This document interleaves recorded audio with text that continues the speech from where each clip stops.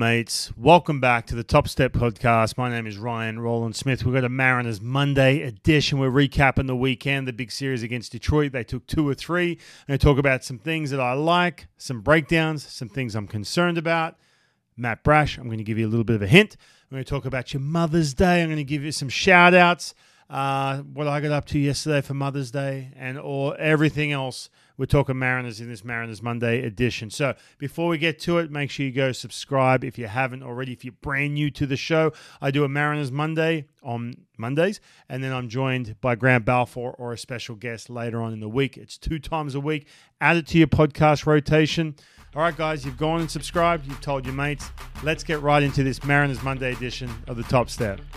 No matter what happens, Ryan Roland Smith has something to tell his grandkids right here. On the breaking ball, he struck him out. Yeah, that will be a story for the rest of his life as he strikes out Ken Griffey Jr. This is Grant Balfour being Grant Balfour. Yeah. He is, as you mentioned, Jim, he's amped up. He talks a lot.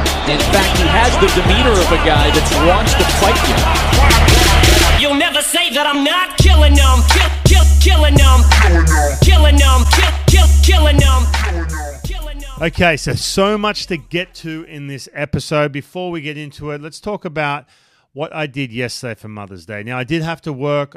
We had a 10 a.m. game here on the West Coast in Detroit. So I only got half the day with my lovely wife, Amanda, and the kids. So I was kind of rushed towards the end. But what we did, we rode the e-bikes, the Rad bikes, Rad Power Bikes, big shout out to them, Seattle-based company, over to Kingston. And we're kind of scrambling a little bit because, everything's kind of booked up. We're trying to find a place to eat. It's hot.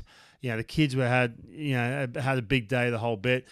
So we ended up going to this place, and I'm wearing the shirt. Check out the shirt. I'm going to explain why I'm wearing the shirt in a minute. It's called Sourdough Willie's. So if you watch it on YouTube or Spotify, you can flick it up and you can see Sourdough Willie's. Now, a big shout out to my man Wesley Montgomery. So riding the e-bikes around, cruising, beautiful day. We're in a good mood. Don't get me wrong. We're cruising around. We're like, okay, we're going to find somewhere rock solid to eat over at Kingston. If you've ever been to Kingston, nice little town, little ferry wharf right there. And then you go kind of up the hill. It's a good spot. Anyway, so I walked into, we had another place picked out. We walked into Sourdough Willie's, and Big Wesley comes right up to me and goes, "Hey, man, what's your name?" I said, "Oh, Ryan." He goes, "Yeah, I knew it." And it was kind of nice, man. Look, I'm not going to lie. Like, it's not like I get recognized all over the place, but if someone's a Mariners fan or a sports fan or whatever, and they come up and they talk and we, I'm always going to be, "Hey, how you doing?" and talk about the Mariners and what have you. So we kind of hit it off. And Wesley, you're the man, dude. So if you're listening to this, I don't know if you listen to the podcast or not, big shout out. Thank you for the shirt. We got some photos. We had a good day. So hope you all enjoyed Mother's Day. I want to talk about the unis as well. The hat choice. Obviously, the pink bats, it's kind of a staple now for Mother's Day. But something else that kind of I haven't spoke about, I've got to speak to Grant Balfour about this later in the week. Before we do, I just want to tell my little Mother's Day story. And I know my mum's listening, so Mum, I love you. You're back in Australia. I say this all the time. It sounds super cliche, but I wouldn't be doing what I'm doing if it wasn't for you. Now, that goes without saying. And the reason I say that is because I'm going to get a little deeper here with some of this stuff, but my parents split when I was 3 years old. I had 2 older sisters, and my mum, she was living in Sydney. She had to go north to Newcastle, to Lake Macquarie, a place she didn't really want to go. Didn't have a whole lot of money, but she had to be around family, and she did it with 3 kids. She had to rent a house that she said she couldn't afford. I think she bought a house soon after that she totally couldn't afford because she was raising 3 kids, and she did nothing but she sacrificed so much so we could do what we wanted to do. Now, in saying that, I love my dad too. My dad is awesome. I have a great relationship with my dad and my mum equally, but they just flat out. It's one of these things, man. If your parents have split up, and for me, being a 3-year-old, it's like, God, how'd they ever get along in the first place? They're so different. But I just want to give a big shout out to my mum. Honestly, like, playing baseball in Australia, you're gonna understand something. I talk to Grant Balfour about this all the time. I mentor kids with Next Gen Baseball back in Australia. It's tough, man, because no one cares about baseball so much. Your friends, they kind of don't get it till you get a little bit older, and if you're really good at it.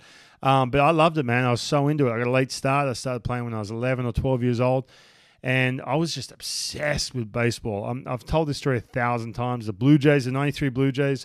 But throughout the years from 13 on, there were some car trips, man. My mum would drive me. At one point, just to get good coaching, I was part of this called New South Wales, which is the state I'm from, the New South Wales Institute of Sport. So I had to drive every Tuesday and Thursday 2 hours to Sydney, train, and drive 2 hours back. And then I had to get up early, go to school the next day. That was every Tuesday and Thursday. Then every Saturday morning, my mum had to drive me again to training again down in Sydney. And it was hard training, but I loved it. It was awesome. But, she sacrificed everything to make sure I had the training. Now, we used to roll along, and she knew I loved Rage Against the Machine. That was my band. If you listen to this show and you kind of nod in your head, you know what I'm talking about if you're my age. Rage Against the Machine, they nearly came back just recently. But I listened to Rage Against the Machine, and this is way before... all these kids now, they can just go, they're all raised by YouTube and they're all raised by TikTok and they're raised by Google, where they can put in, hey, Google, what is this song about? Whatever, what's it all about? Well, back then, my mum and I had such a good relationship. We'd be driving along and she'd let me listen to Rage Against the Machine. There's a bunch of F-bombs and everything else, but she explained it to me. I'd ask her and I was respectful. I said, hey, listen, what are they talking about in this song? And so she didn't know the answer. She would go look it up and find out. That's the kind of relationship we had. It was awesome. But there was some tears, man. There was times I didn't make teams and everything else. And she kept saying that. She goes, hey, you're good. You're good. You love this game. You're good. Right? You're better than those kids. Just keep going. Just keep going. And I used to think, what are you talking about? I freaking suck. I'm like, they're 5 inches taller than me. They're bigger. They're stronger than me. The whole bit. But she never, ever lost that faith in me. Even when I didn't believe myself, she believed in me. So big shout out to my mom. I got lucky. She had it tough, man, when we were young kids, my sisters and I, and she just battled through. And the other thing is, too, remember, like I said, my parents split when I was young, but she always allowed us to have a relationship with my dad. Always. She never passed judgment when we were younger, and that's how I was able to develop a really good relationship with my dad and my mom. And now that I'm a dad, there is no way I have a rock star of a wife, man. Amanda, for a lot of you who are Mariner fans, you know that David Ardsma, who was my ex-teammate, that's his sister. And man, she's amazing. Again, without her, I'm telling you, I wouldn't be back in Seattle. She sacrificed everything with her career so I could pursue what I was pursuing as well. And there was times where at the end of my career, I just wanted to quit and give up. She said, keep going, keep going, keep going. I got back to the big leagues in 2014 with the D-backs, and a big reason why is because of my wife, absolute rock star. And now she's doing the same thing. She's sacrificing all her time, her energy, her attention to our two kids, Kennedy and Lennox. She's an amazing mom. We're a non-screen family. And again, I'm not passing judgment. If you're into, our kids don't have iPads, right? We don't. My daughter has a computer for school, but we just don't do it, and it takes a lot, And again, I'm not passing judgment at all. If you raise your kids however you want to do it,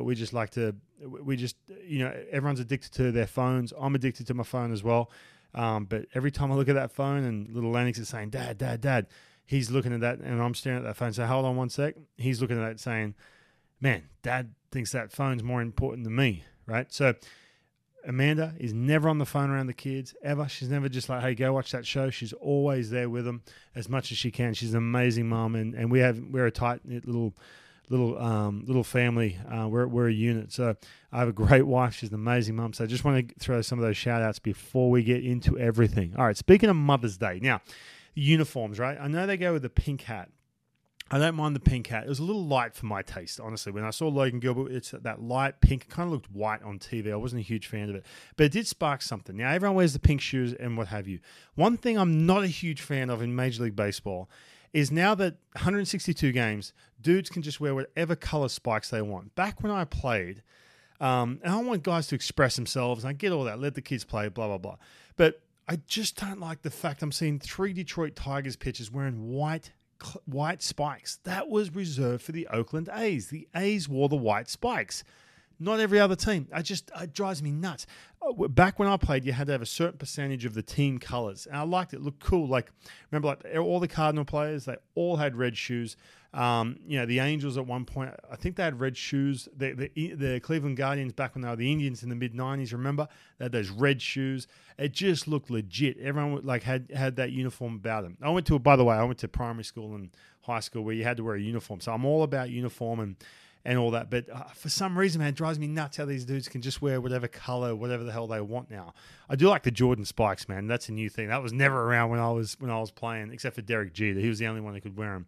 But everyone's got the Jordan spikes. I'm a big fan of the Jordan shoes. I don't have a huge collection. I've got kind of like an amateur collection, just a couple pairs. But I do like the Jordan sneakers, and the Jordan spikes are cool. But I just can't handle some of these dudes wearing the white shoes. Anyway, all right, enough of that. Let's talk about that Detroit series. Now, we talked a lot about Bryce Miller last week about that fastball, 70%, and I did a breakdown on Root Sports on Friday, real similar to what I did here. I love doing the breakdowns, and I talked about how that fastball white's so dominant. Talked about the lack of vertical movement. If you go back to last Mariners Monday, the last edition, I talk all about the fastball.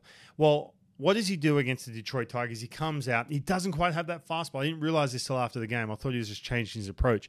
But he didn't quite have that fastball. So he went 50% fastball, sliders, and we started to see that changeup.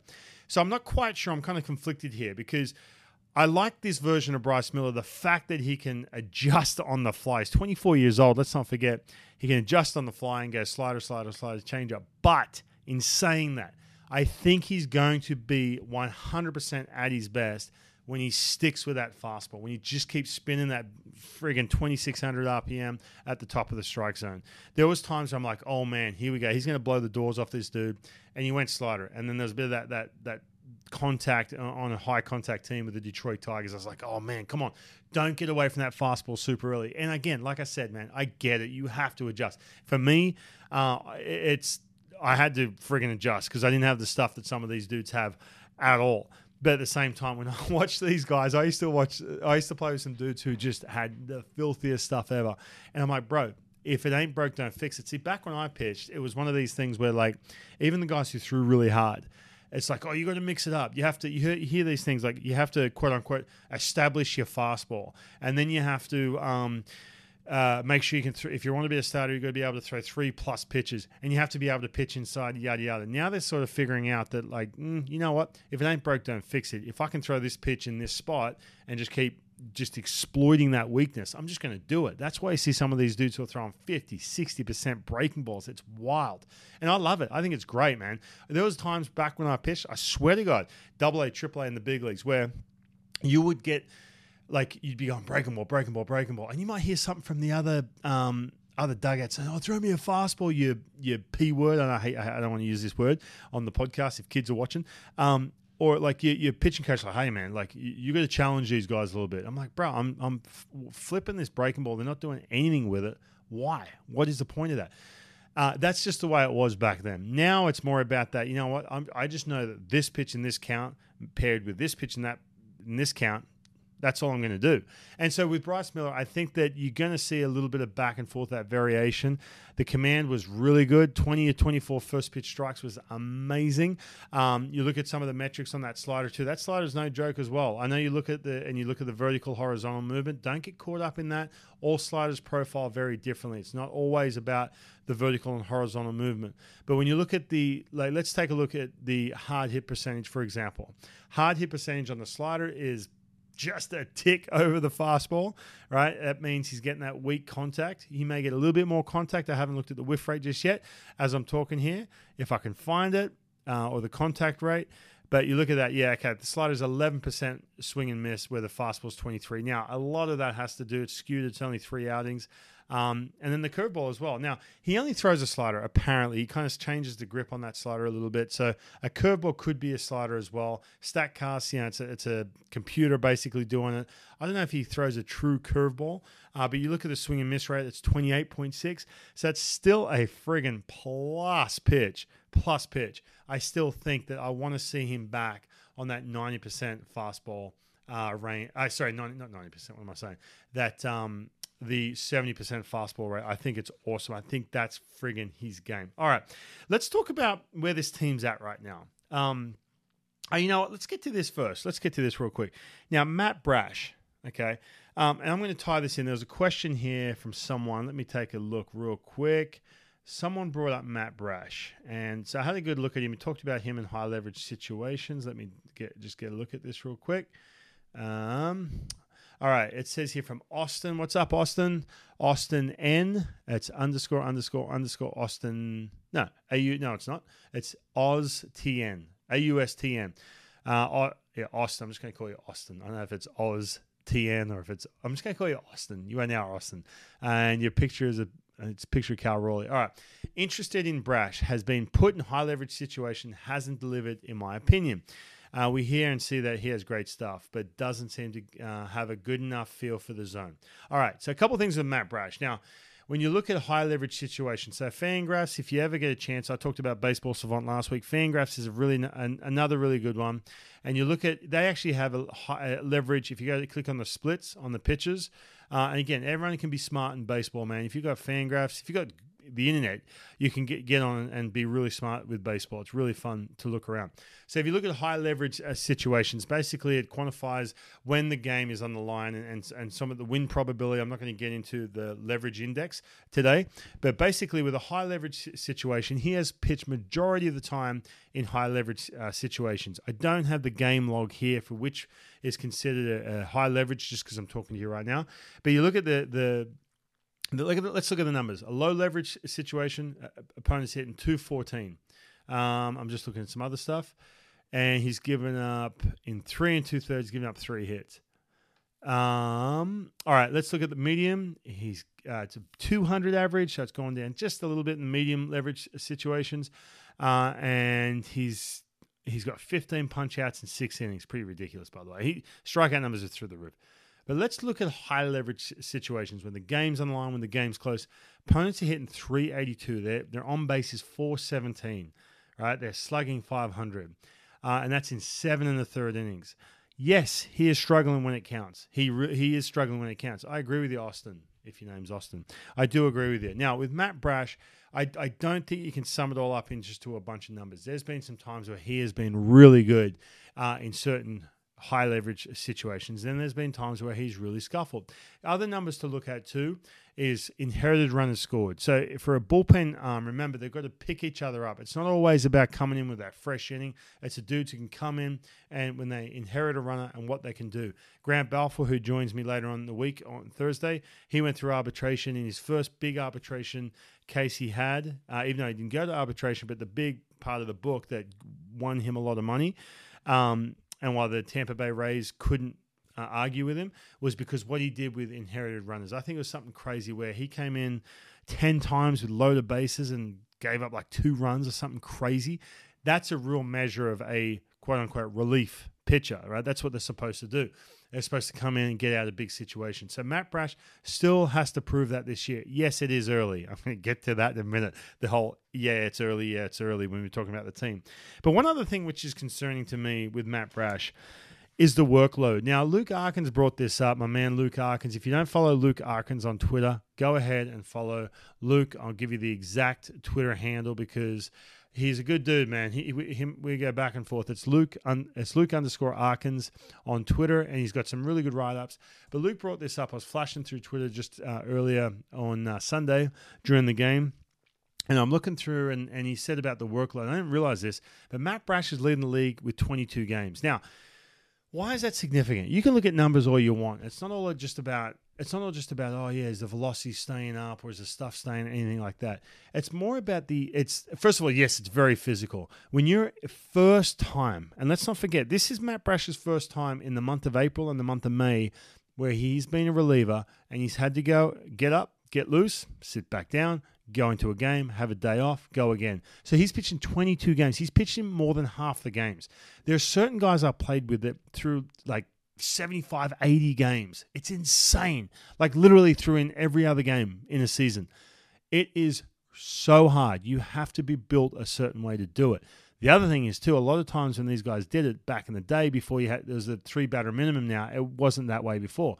Like Peter Moylan, good buddy of mine, Aussie, he's with the Braves, he's on Bally's with the Braves, does a bunch of other stuff. He's on John Boy and all kinds of stuff. I'll never forget, I remember talking to him when he did the old Bobby Cox getting loose every day and pitched in half the games when Bobby Cox used to just wear out the bullpen. And it is different. And that was when I was first coming up. When you get to the big leagues, when you have success, guess what? The phone's going to ring. It's going to be you and and it's not that the manager doesn't care about your arm. You have to get in shape to do it. No spring training, No, you don't work on that in the minor leagues at all. Double A and Triple A, it's not a situation where you get used to where all of a sudden you're pitching back to back. You may pitch back to back in Triple A, but you're not. You're basically just down there getting reps in. You'll pitch 2 innings, 2 days off. It's kind of like a rotation in the bullpen because everyone has to get innings in, especially the priority guys. You get to the bullpen, man, it is just all systems go. It is, you better be friggin' ready every single day.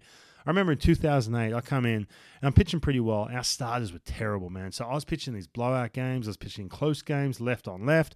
My elbow was absolutely crushed. And I remember, I was like, I can't say anything, man, because they're going to send me down. If I say I can't pitch right now, I'm going to be that dude getting sent down. So you just have to wear it. It's such an adjustment when all of a sudden you have to pitch every day. Some guys are just built for it. Some guys aren't.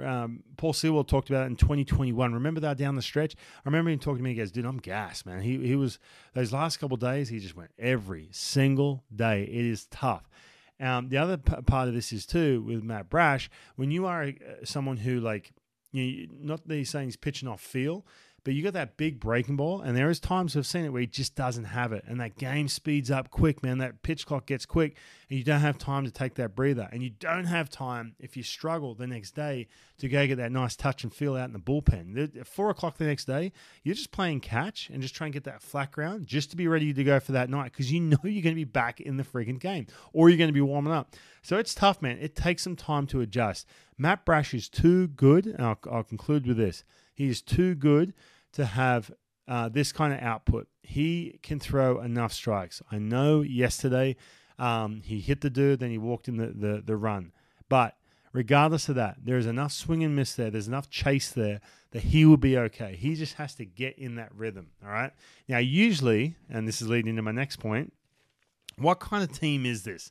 What's this team's identity? I'm not talking about, when you look at the offensive production or what they're built on. I can give you a few things. Obviously, pitching is going to be the foundation, right? We all know that. The starting pitching is ridiculous, mate. We are spoiled with the starting pitching. Logan Gilbert doesn't even look that great, and he still goes 6 and something with 3 runs. Insane.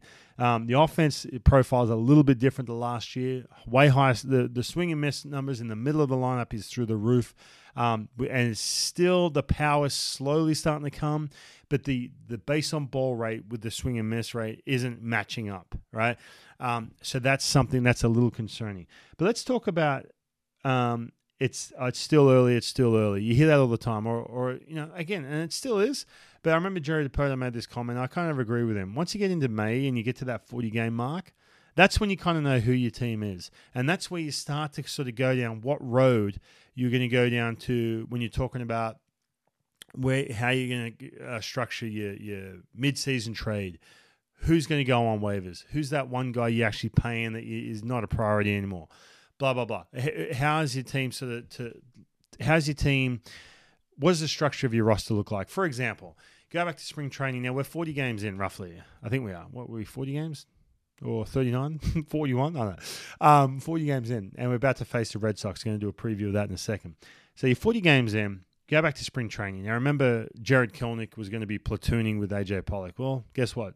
Jared Kelenic has won that everyday spot. Hitting lefties, hit the ball to left field, playing every single day. You cannot take him out of the lineup.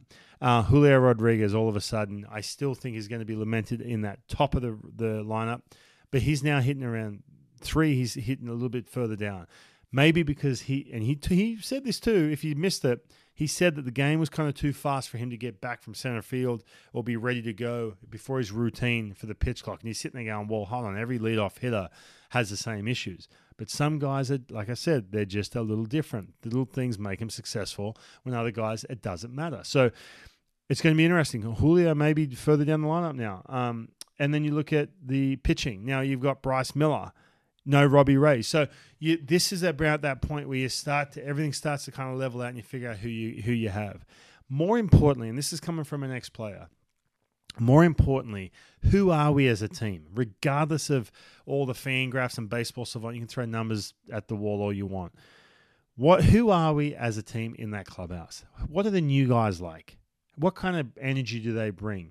By the way, you don't know this until you've spent a good, rock-solid month and a bit, and some long East Coast road trips to know what your team, what's it all about? What are the things that you're joking about? What is it that Is it that one or two guys who come in and they give that over-the-top motivational sort of talk in the clubhouse or the way they're vocal? That was Mike Sweeney. Next year, we didn't have that from Mike Sweeney, right? The identity with the same group, same set of players with a couple new faces was completely different to the same core of players the year prior with a couple different faces in it, right? So all these little things, you really start to figure it out. You start to figure out, is so-and-so doing the same things they did last year, and how's it affecting them? Like, for example, Jesse Winker last year, right? So Jesse Winker, regardless of what he did performance-wise in the clubhouse, there just wasn't that meshing. There wasn't that gelling with him, with the other guys on the team. There just wasn't, right? And maybe that's partly because he struggled last year. He wasn't the same dude who they thought they were getting.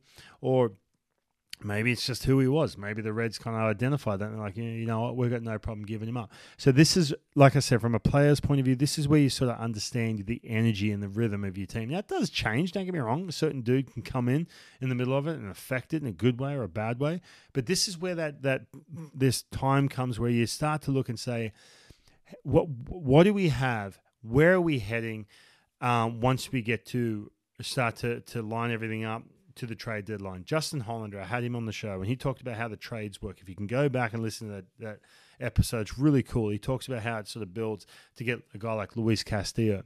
So, for example, last year the team was 10 games under 500. They win a huge winning, going on a huge winning streak where they win 12 or 13, rattled off 12 or 13. That 12 or 13 win streak, when it happened, put them on that road towards going nuts at the trade deadline. And when I say nuts, going all in on the biggest trade piece, and that was Luis Castillo, straight up. That's what that did. If they didn't win and are hovering more closer to the trade deadline, you cannot start to put the pieces in play to get a guy like Luis Castillo. You're not going to do it. It just doesn't work that way. It's completely different. Okay.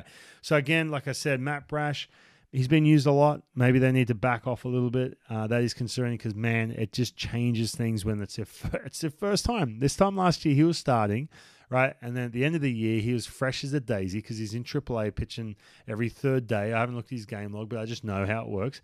And then he was the dude down the stretch. He was fresh. It's kind of like that. I remember there was like Harry Kuehl. No one knows who that is unless you're an Aussie. When he was playing for Australia, he'd come on in the second half because he was like fresh legs, and it's kind of like that. All right, so I'm going to get to the Red Sox in just a second. I did have one question off the topic, and this is about, I got to find it. Okay, hold on one sec. It's from, is that Brett Tomp? I'm guessing that's Brett Tomp. No, this is a direct message. You know it's important. Hey, man, where do you get those suits? They are sharp. I appreciate it. I got a big thing coming up. All right. Now, listen, the suits. Indochino. Go to Indochino.com. In Seattle, there's a couple showrooms, one downtown and one in Bellevue. Every suit I wear is an Indochino suit. By the way, they're way cheaper. I have a deal with Indochino, but they are way cheaper than any other suit. And I'm talking cheaper than like a Men's Warehouse all the way up to the high-end stuff. And they are the best. They fit it exactly the way it's supposed to fit on your body. You go in, you get measured up. Go see my man Brandon over at Bellevue. He's awesome. They measure it up. They color. They all the colors. They get everything dialed in. Everything's customized. I have hyphen on the inside of my jacket. The lining, the buttons, everything. And like I said, man, you can get some amazing deals. And again, yeah, I'm trying to sell them. The people in Indochino, they're friggin' awesome. Had the World Baseball Classic, and they threw me, 3 just legit suits. They're just awesome people, really good to work with. You go to Bellevue or in Seattle, you walk in there, they're super accommodating. If you're not a suit guy, I'm not a suit guy, I'll be honest with you. I love wearing suits. I do like looking a certain way, and they just fit you really well. I like the 3-piece suit. You can do anything you want. So Indochino, go to Indochino.com. There's nothing on the rack. The first one takes a little bit longer because the first time you measured up. Once you measured up, though, you're good. And like I said, they're way cheaper. So go check out Indochino. I don't have a promo code. If I did, I need to hit them up for a promo code, but they're really, really good. I love the Indochino stuff. All right. So the Mariners are heading to, let's do a little preview. The Mariners are heading to play the Red Sox. It's going to be a fun series. Remember last year they went to play Boston? Not good, man. It was rough. Now, they're not pitching really well. They've just lost 4 of the last 5. The bullpen just got absolutely crushed by the St. Louis Cardinals. So they're walking into Boston on a good spot, but their hitting is unreal. Now, Masataka Yoshida, Yoshida, I don't even know how you pronounce his name. Dude, this guy, man, I watched him a lot. Just around the WBC, I was watching a lot of Japanese baseball, and I was checking out some certain dudes. I thought he was going to be a guy that Mariners were going to go after, but they sort of passed on that. I know, but he's 390 on base. He's hitting 307, 6 bombs.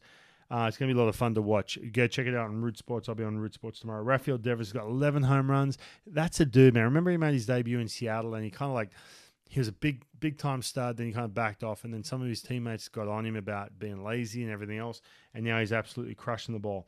But the starting pitching, Tanner Holt is struggling a little bit. A couple of guys are struggling. So it's going to be a good series. It's always tough playing in Boston. I don't care what you say, who they are, what point in your career you're in, but it's always a tough place to play. It gets pretty hectic. It's distracting. There's a lot of distractions. You want to go out and sign the wall and, oh, look, there's a green monster and everything else, especially if it's your first time. There's a lot of first-timers going out there. So it'll be a fun series, but looking forward to that. Make sure you check out later on the week. Grant Balfour is going to join me. I'm going to start, as the summer rolls on too, I'm going to do a lot of the in-person stuff. If you want, go back to the in-person interviews. I did one with Taylor Trammell, Justin Hollander. I got one with Paul Blackburn with the A's. Go check them out. Really good stories. I like to dive in about some of their backstories and everything else. All right, I've been kind of preachy tonight. I apologize about the Mother's Day stuff, but I just wanted to tell that story because I know hopefully my mom's listening. I hope you enjoyed this episode of Mariners Monday. I got to get out of here and go Mariners. Big series against the Red Sox. If you've got any questions, shoot me a message at the Top Step Podcast on Twitter, at the Top Step Podcast on Instagram. You can go to thetopstep.com. Check it out and make sure you subscribe, guys. It really supports the show. We're sort of getting into that stage where we can start taking on sponsors and do some funner stuff, some more in-person stuff. So the more you listen, the more you share this podcast, the more we can grow and do some really fun stuff. All right, guys, we'll see you later on the week right here on the Top Step.